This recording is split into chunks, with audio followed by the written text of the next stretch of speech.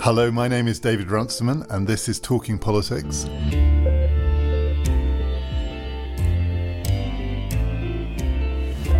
I'm joined this week by Aaron Rapport, Maha Rafi-Atal and Chris Bickerton. We are 8 days out from the British general election, and today's the day the circus rolls into town, our town, Cambridge. Tonight is the leaders' debate, though one leader we know won't be there, Theresa May. Jeremy Corbyn might, because he thought he did well the other night with Jeremy Paxman, so he's on a roll, keep going with it.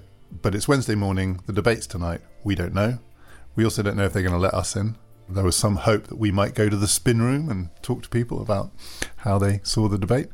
Maybe, but apparently we haven't got security clearance yet. So, by the time you hear this, all of that will be known. As of now, it is unknown. And we're going to talk about something else.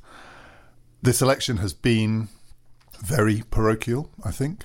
The interviews and audience questioning of Theresa May and Jeremy Corbyn on Monday night, which has had a lot of coverage and analysis, and I think most people feel that they each did about as well as you'd expect them to do. But it was very domestic. Yet, this is the week where Angela Merkel said that America will no longer protect Europe. No one thought to bring that up, which is quite surprising. No one thought to ask Theresa May whether she thought Donald Trump still protected Europe. Let's try and put this in international perspective. Aaron, leaving aside the British election for now, and we'll come back to it. So my sense is that was quite significant. Maybe I'm wrong. And Angela Merkel was saying it in the context of a German election. There are elections all the time. Everyone is saying something because there's an election coming up. So she said to a group of her supporters in Bavaria that what she'd taken away from the G7 summit was that Europe now has to defend itself, basically. And that went down well with them. But if that's true, that's big news. She didn't exactly say Europe has to defend itself, but she said that you couldn't necessarily rely on the United States, and really you couldn't really rely on the Anglo-Americans, right? Britain got lumped in there as well. And so it's tempting to say, right, well, that's a message designed for a specific audience, but you don't say something of that magnitude in a public place, even if it is to a somewhat narrow audience, because you know that it's going to travel.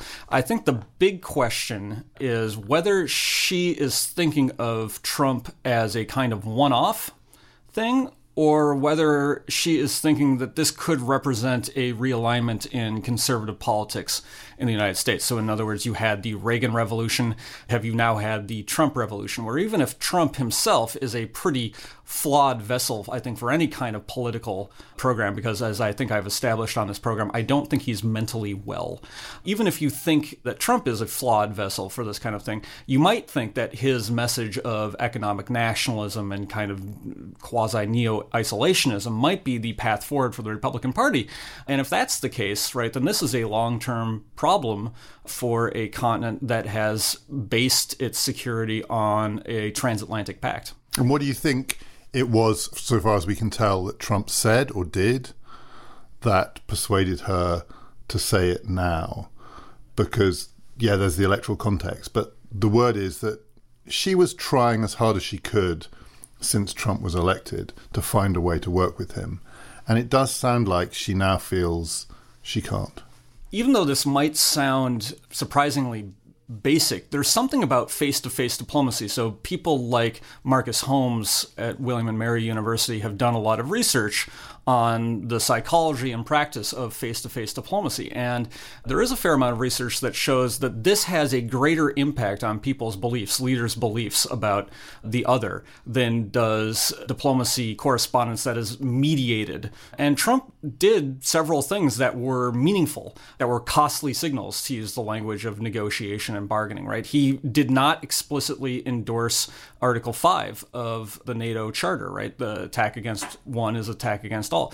He did not come out and say that the United States would be committed to the Paris climate change deal, right? So NATO is the institution that's designed to defend the West on a day-to-day basis. The Paris climate change agreement is an agreement that's designed to protect the world on a long-term basis, and Trump wouldn't commit to either of those. And hearing it from his lips is the thing that made her feel... And that matters. And he also just engaged in otherwise odd behavior. He was kind of bumping around, literally. He pushed the Montenegrin prime minister. He, at the G7 meeting when everybody else was taking a walk, he got in a golf cart and rolled around, which tells me that he's, as well as not being in good mental shape, he's not in very good physical shape.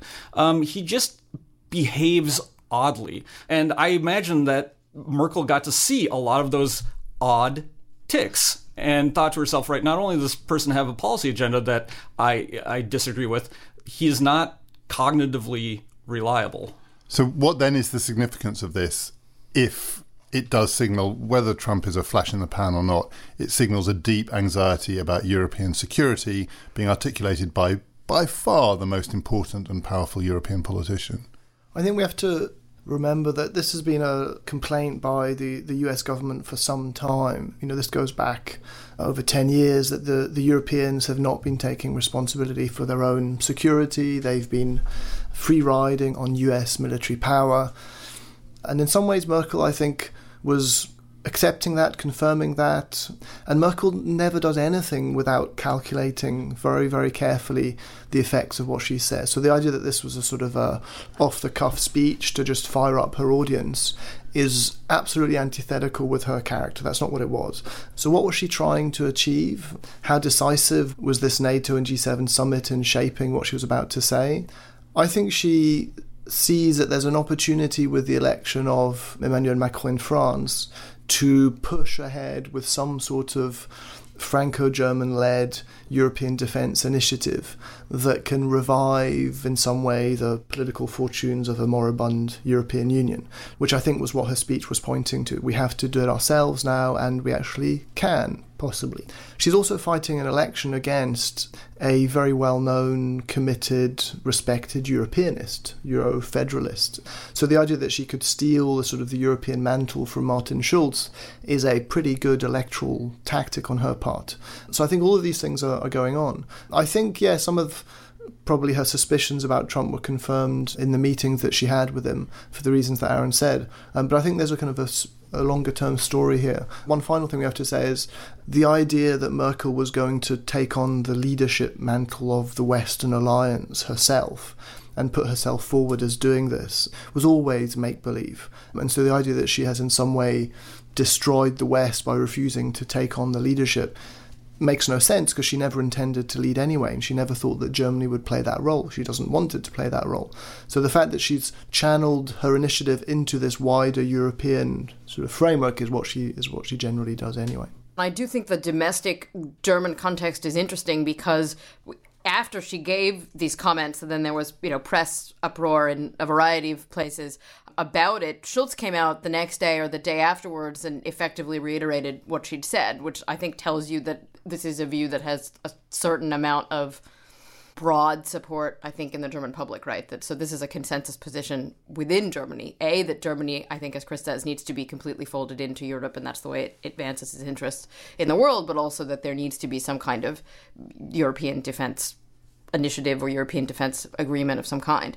I do think that although it has been a grievance of the U.S. vis-a-vis its European allies for a long time, that the U.S. bears most of the financial and military load of NATO, what Trump is doing is different in that it's always been something that's griped about in domestic American politics among people who are interested in defense and foreign policy. Is a very different thing for an American leader to come to Europe and say it to European leaders' faces.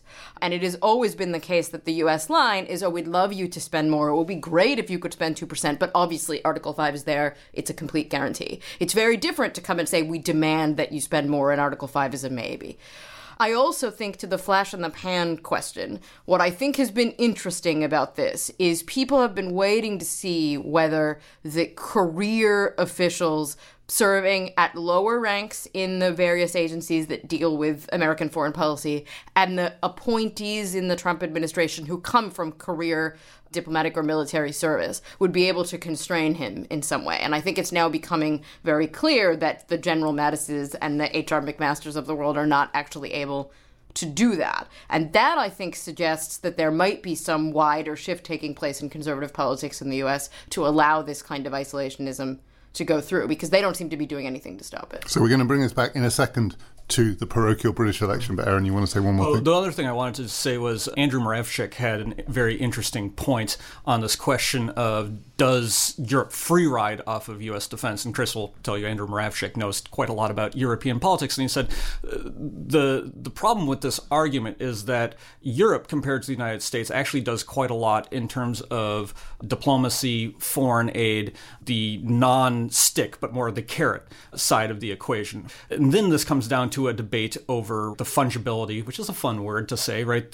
How many uses does military power have compared to softer forms of power? Moravcik's argument was more or less that Europe invests quite a lot in this other form of power and that this complements the United States, right? So his argument was that the point of the NATO alliance is not for Europe to exactly reproduce the capabilities of the United States. Rather, it's for Europe to complement the power of the United States. So it's comparative advantage, if you want to use the economic But the person who's not going to believe that is Donald Trump. No. I don't think, or many other people as well, I think. I mean, Andrew Moravcsik had this phrase where he called Europe a quiet superpower, which by any sort of measure of what you think a superpower may be, seems to ring a little bit hollow.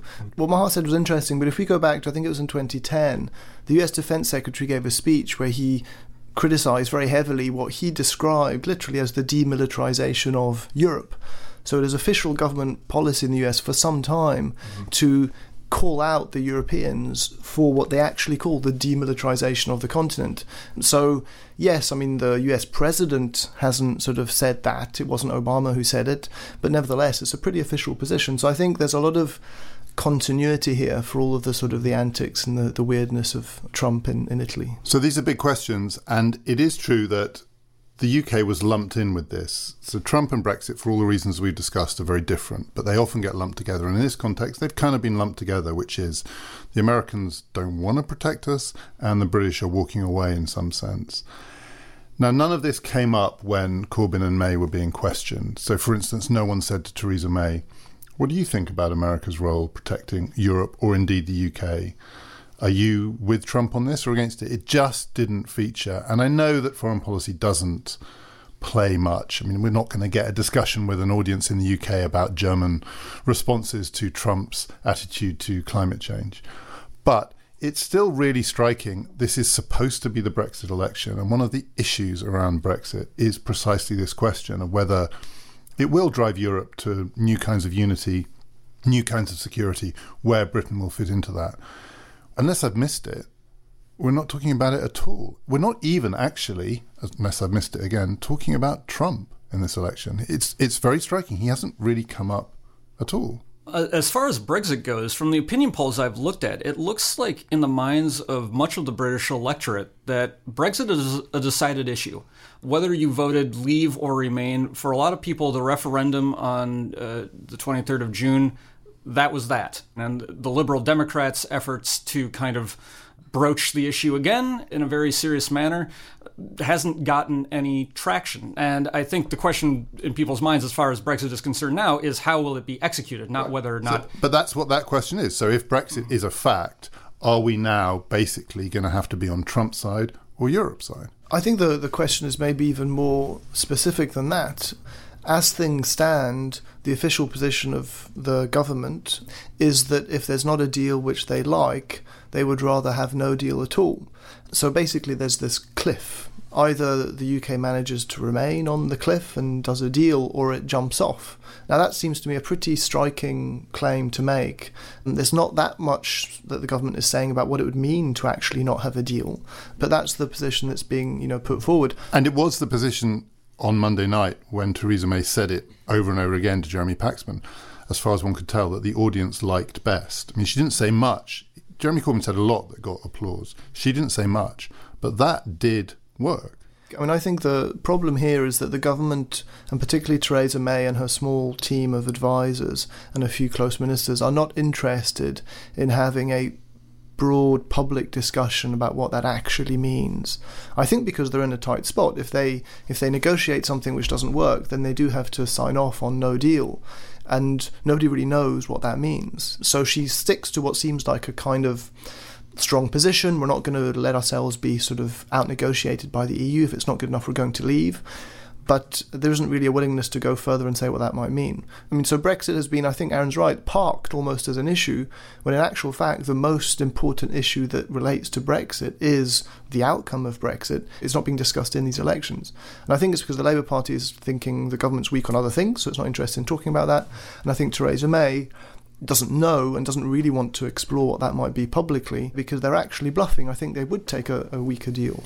And it's not for me to criticise the Labour Party strategy in this election, because it's so far proving strikingly successful, which is to focus on domestic issues, to make it about education and health, the traditional strengths of the Labour Party.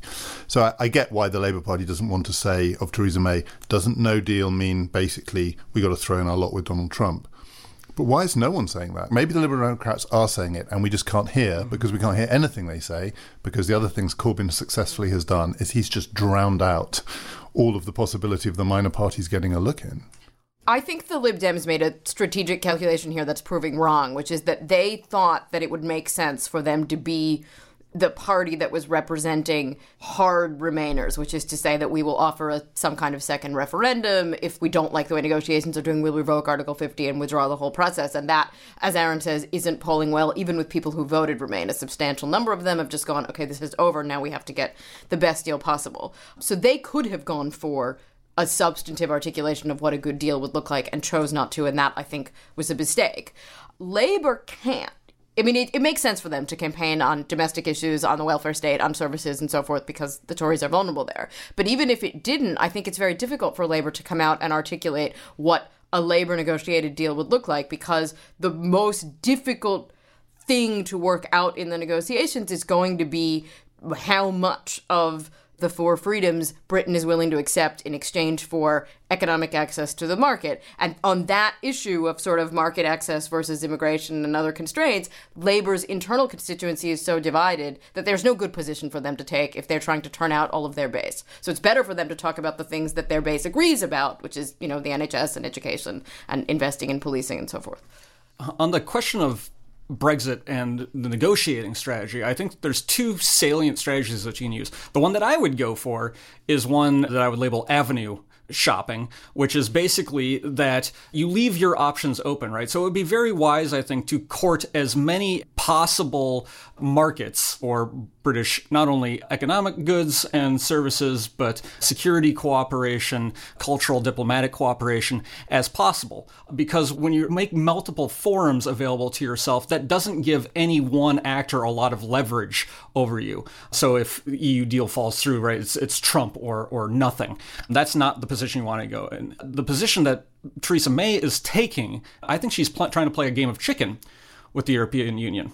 The problem with playing chicken is that if Theresa May is driving a Mini, or let's say an Aston Martin, let's upgrade it a bit, the European Union is a Mack truck. And so if neither side swerves, one party is going to be injured, the other party is going to be annihilated. So it's not a credible threat, exactly. I view this as a very poor negotiating strategy, but it might be dictated somewhat by domestic political calculation. Yeah, and it seemed to be based on the assumption that she was going to win this election handily. Correct. And that she would therefore, as she said at the beginning of the campaign, be negotiating from a position of strength. And now, to use another analogy that I read in the paper, she now looks like someone who's carrying a precious jar across a very slippery floor, and she's about halfway across. And when she started out, she just thought, just got to get to the other side and then it'll be good. And now she's halfway across, she has the look of someone who thinks, why on earth did I step out onto this very slippery floor? And that's not a good look for someone who's trying to project strength in a game of chicken. That's right. And she's got to win big for this to look like a success. So we don't know. We'll come on to that at the end. But it's certainly looking less likely than it did even a week ago. The one politician in this campaign who has given a serious, substantive, heavily trailed foreign policy speech is Jeremy Corbyn. His response to the Manchester bombing, which was trailed in advance, like many speeches, it was more measured than the initial briefing, which suggested it was going to be a very overt linking of terrorism in the UK with British foreign policy, military adventures abroad. It was more measured in that a lot of it was actually about his revulsion at the terrorist act and his condemnation of that whole way of thinking about politics. He's a person who does repudiate all forms of violence, certainly he does now. But it had two very striking features to it, one of which was he did make the link, and he used the phrase war on terror, and actually almost no one uses that phrase anymore, but he does. and that may be significant. And then also, it had a direct appeal to the armed forces, which was very striking too, in which he said to Britain's soldiers, we will not send you into war unprepared anymore, unresourced, and also without a serious plan for peace. Now, both of these are clearly references to the Iraq War. And he's talking about the war on terror because he wants to link this back in voters' minds to the thing that he knows makes them most uncomfortable about the thing that he most hates, which is Blairism. But it's also really striking to hear Jeremy Corbyn make pledges to Britain's soldiers. I mean, the thought about him normally is that he would never send them into war anyway. I mean, I don't think he's actually talking to them. He's talking to the voters, using them as a channel for it. Does that have any force for you? I mean, did it strike you as a good speech? I think it tells us a lot about his political world and his political experiences, the shaping experiences. For him, I think the Iraq War loomed so large. The war on terror, I think, is a phrase that we use so often and then has dropped out, but I think clearly for him was a core part of his political experience. Because after the Manchester attack, he's the only person using that phrase. No one else is. I mean, it was around for a long time, after 2001, a long time, but then it did sort of ebb away. The Obama administration actually started referring to in budgets overseas contingency operations. No, that phrase didn't catch on. No. In some ways, the thing about Jeremy Corbyn, he's always got a slightly old-fashioned element to him. He kind of dredges up these phrases from the past, and this was one of them. I don't think it said anything that was particularly surprising, I think. I mean, it seemed that I'd have expected there to be more of those kinds of speeches, and he was the only one who really made the connection and was vilified for it, which I thought was wrong. He was vilified from predictable quarters, but actually I thought he was given a pretty fair hearing for that speech, actually. This is Talking Politics. My name is David Runciman. Ryan Reynolds here from Mint Mobile. With the price of just about everything going up during inflation, we thought we'd bring our prices down. So to help us, we brought in a reverse auctioneer, which is apparently a thing. Mint Mobile Unlimited Premium Wireless. How to get 30, 30, how to get 30, how to get 20, 20, 20, how to get 20, 20, how to get 15, 15, 15, 15, just $15 a month? Sold! Give it a try at mintmobile.com/switch. $45 up front for 3 months plus taxes and fees. Promo rate for new customers for limited time. Unlimited more than 40 gigabytes per month. Slows full terms at mintmobile.com. There was a view before this campaign started that Corbyn would just be eviscerated because not only his history, but were anything to happen, he would just be kind of exposed as someone that the British public would not touch with a barge pole. And that really has not happened. For whatever reason, it is not the case that here we are a week and a day out from the election, and something about the campaign has left him exposed. If anything, the reverse has happened. Something about the campaign has solidified him in the eyes of the public. I mean, it's deeply mysterious and maybe unexpected, maybe not. But that speech does not look like it was a moment where Corbyn got torn apart. I think not the speech itself, it was the politicisation of the attack as was the immediate criticism. But then I think, at least a couple of days afterwards, people started to say, well, hang on, was one side politicising it? Both sides clearly had been politicising it, already. Either everyone was or no one was. That's right, yeah. So I think that's what came through in the end. Right.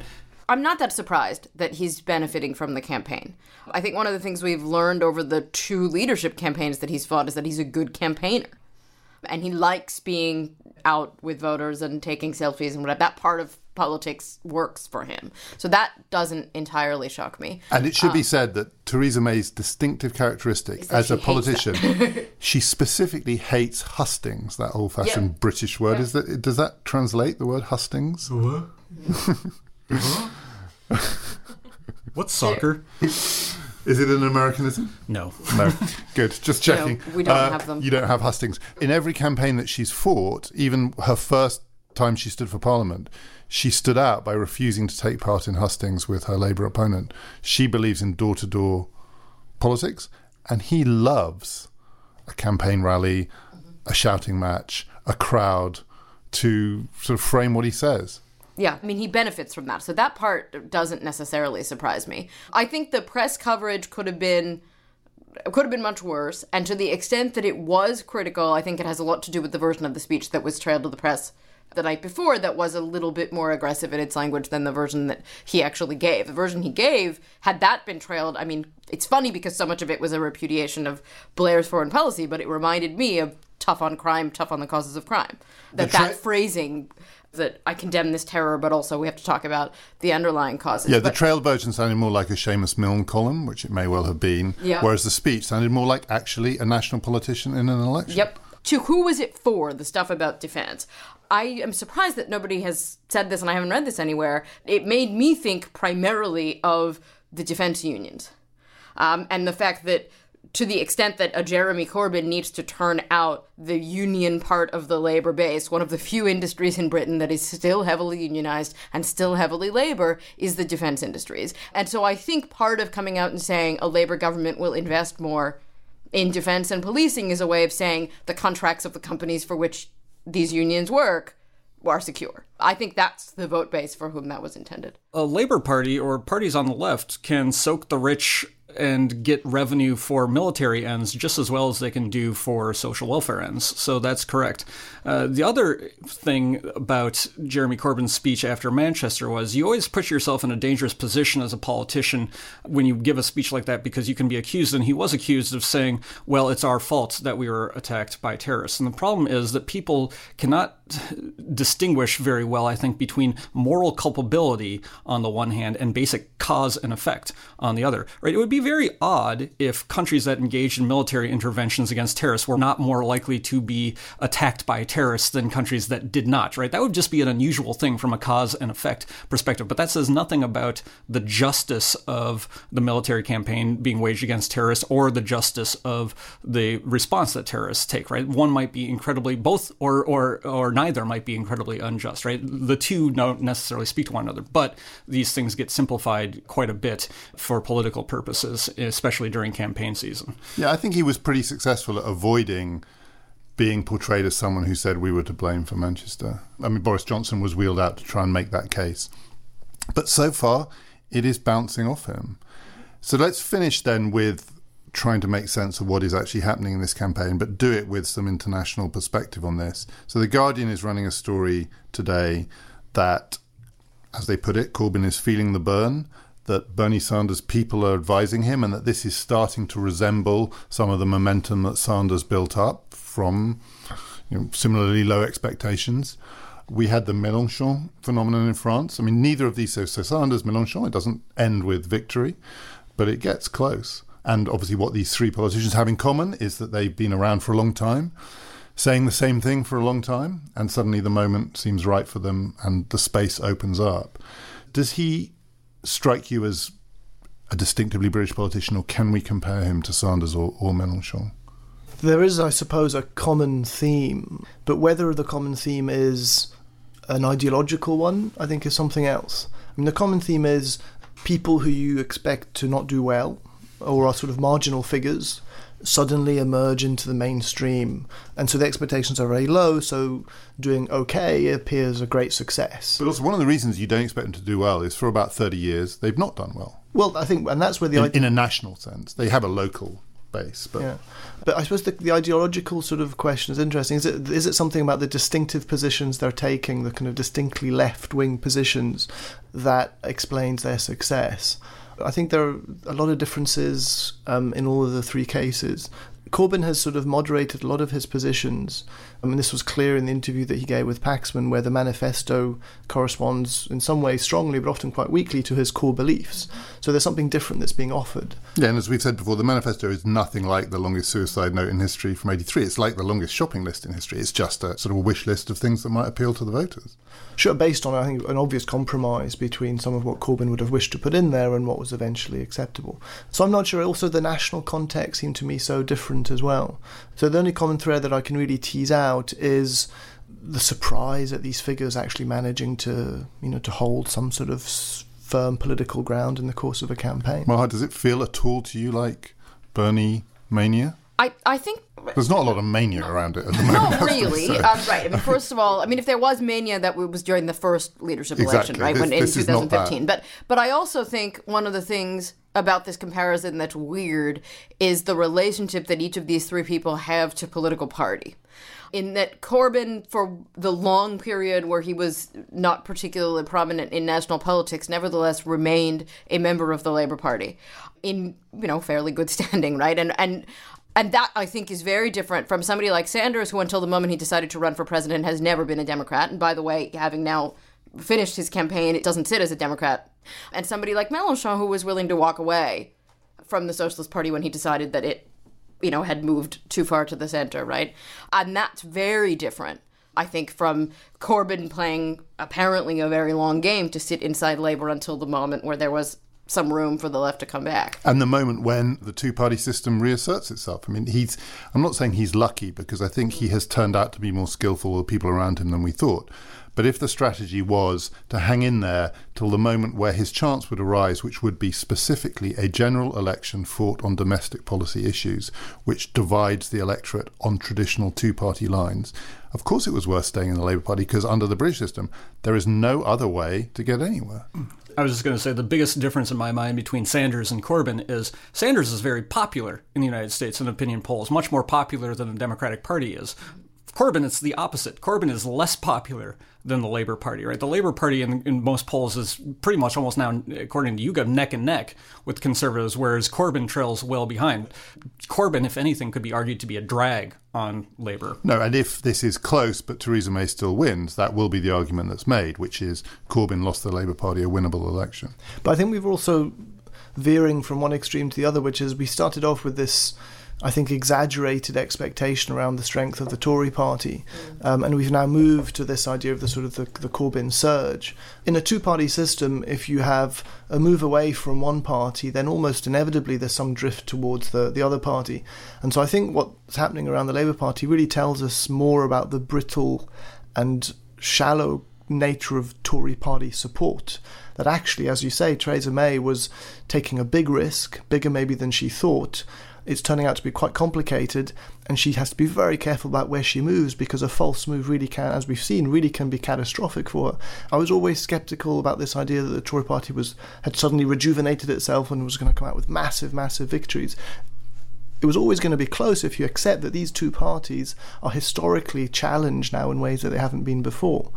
And if you step back, you look at the 2015 general election, which the Conservatives won, but it was kind of a surprise. It's not that long ago, right? We do have a tendency, even people who study politics for a living, probably to overreact to short-term events and short-term turns of fate and forget kind of the macro perspective that Chris is talking about. But even on the current polling, the Tory party is still polling around 43-44%, which is 7-8 points up on where they were last time. They are adding votes. The surprise is that Labour is adding votes. Yes. And it may be that the key issue in this campaign is the squeezing of the Liberal Democrats.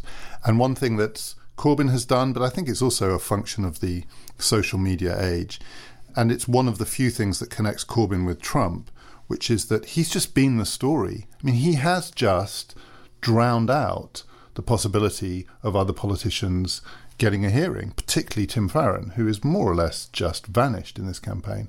When Corbyn does something well, when he does something badly, when he fluffs his lines on Woman's Hour, when he stands up to Jeremy Paxman, when he smiles, when he talks about his allotment, he's everywhere.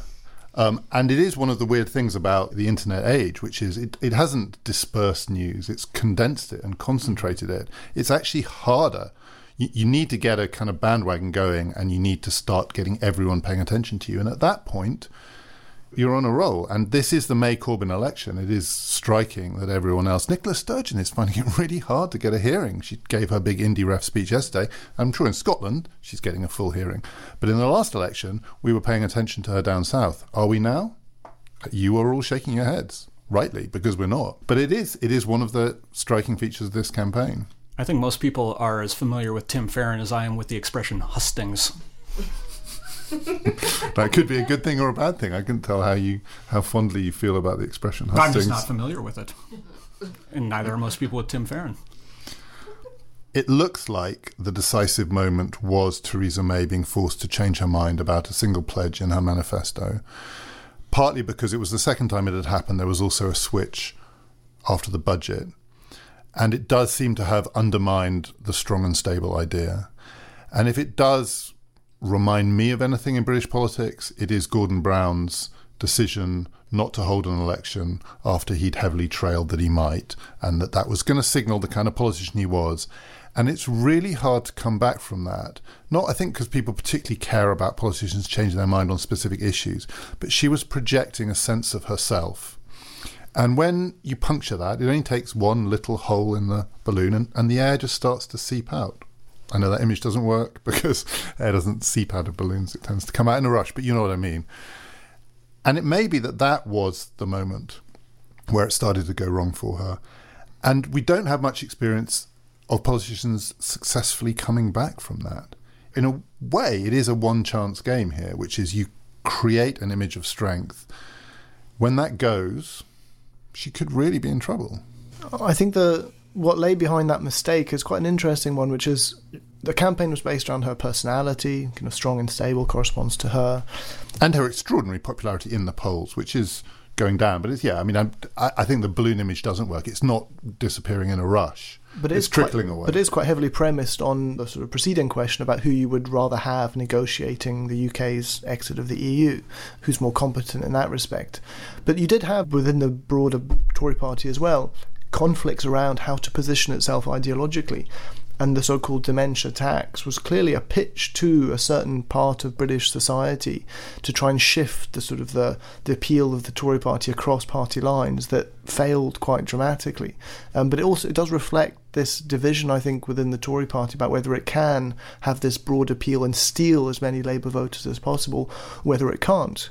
And so there's all this talk about the Tories not being business friendly. There's a lot of disquiet around in traditional kind of Labour strongholds, which I think is another reason why she's less sure-footed than she might be. And the other bizarre thing was that the thing that happened before that was causing people to think, do they really know what they're doing, was the big fox hunting announcement that they're going to repeal the ban, which is really hard to square with some of the other things that they're trying to do. It did look like they were kind of confused. I was going to mention the fox hunting thing because I think one of the reasons that the reversal on social care was so damaging is that she's a politician who doesn't really have a lot of strong policy views that she's associated with. There aren't a lot of ideological commitments there. No, there are practical commitments to get immigration down, and that's it. And her defining feature, and I think, David, it was you who wrote this in the LRB, and I thought it was sharp that she makes commitments, and then her defining feature as a politician is that she feels bound by those commitments long after they become practically indefensible, right? So that the whole rest of the Tory cabinet had decided this migration target was a joke, but Theresa May is going for it in more and more draconian ways. And so for her, it's particularly damaging because there isn't any other set of policy views that she can fall back on if the strong and stable, I don't change my mind, this lady's nut for turning goes away. And that's why they've ended up going for these kind of marginal, very bizarre fringe issues. We're going to talk about fox hunting now, in this, which is relevant to a very small number of people, and seems very much like an issue from the past. But it really annoys quite a large number of people. That's the surprising thing about it. A lot of people do not like what that signals. First off, I was not aware that the fox hunting ban hadn't been lifted. I've been going out at night on horseback with my beagles. You're lucky you're not in jail. With my cricket bat. I think that's how it's done. You just kind of try to get up next to them like a polo horse and whack them. In all seriousness, it seems to me that if you had the attitude that you're very, very, very likely to win an election and win it big, you feel free to put in a lot of stuff in a manifesto that you might not have otherwise because you think you have the slack to do it, and you're also thinking about the future. You're thinking about the manifesto binding the civil service and binding the House of Lords. It's the old song lyric by Janis Joplin, freedom's just another word for nothing left to lose, and that can refer to people like what we thought Jeremy Corbyn and the Labour Party was, which is, well, we've got nothing left to lose. Let's put in a bunch of maybe radical stuff in the manifesto and see where we go. But also, right, you feel like you have nothing left to lose if you're well ahead. And so you can put a lot of stuff in a manifesto. It's when you're what we call a marginal candidate, right, kind of 50-50 coin flip candidate, that you tend to be a lowercase c conservative with your policy pledges. And so I think perhaps the freedom has benefited the Labour Party, but it's proved not so great for May and the Conservatives. So before we get carried away with the Corbyn surge, one lesson I took from 2015, actually there are two lessons. So one is a general lesson, which I think still holds, which is people do change their mind in election campaigns, but they often change it back. And there is some evidence that polling a month before is more accurate than the polling a day before. But we'll have to see because the old rules don't apply in lots of areas, so maybe not in that. And the other one from 2015 is when you ask people how you're going to vote, you get a range of answers, not all of them truthful. A better guide is asking people, who do you want to be Prime Minister? And Theresa May is still a long way ahead on that, as Aaron said. The gap has closed. It's closed markedly, but it's not. That one is not a toss-up by any means. And it's particularly a huge margin among people over 65. And those people vote. So let's not get carried away yet. Maybe we'll get carried away next week. Do join us again for that. It'll be the day before the vote, and I'll be joined by Helen Thompson again and Chris Brooke, and we're going to maybe say what we think is going to happen. Tonight there will be a leaders' debate, and when you hear this, maybe someone will have said something interesting, or maybe not. Join us again next week. Until then, my name is David Runciman, and we've been talking politics.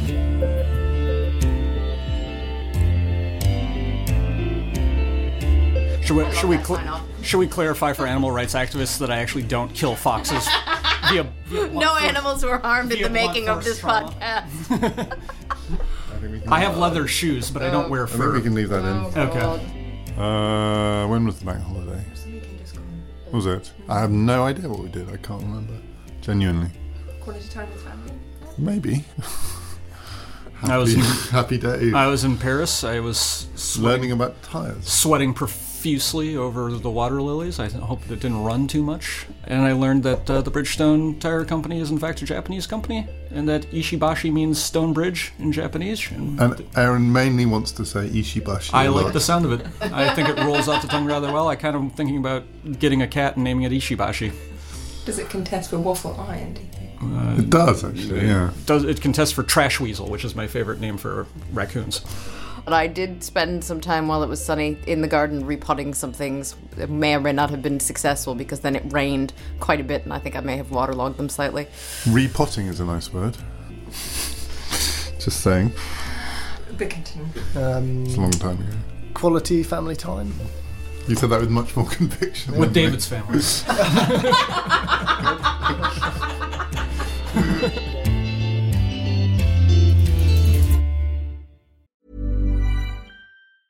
Even when we're on a budget, we still deserve nice things.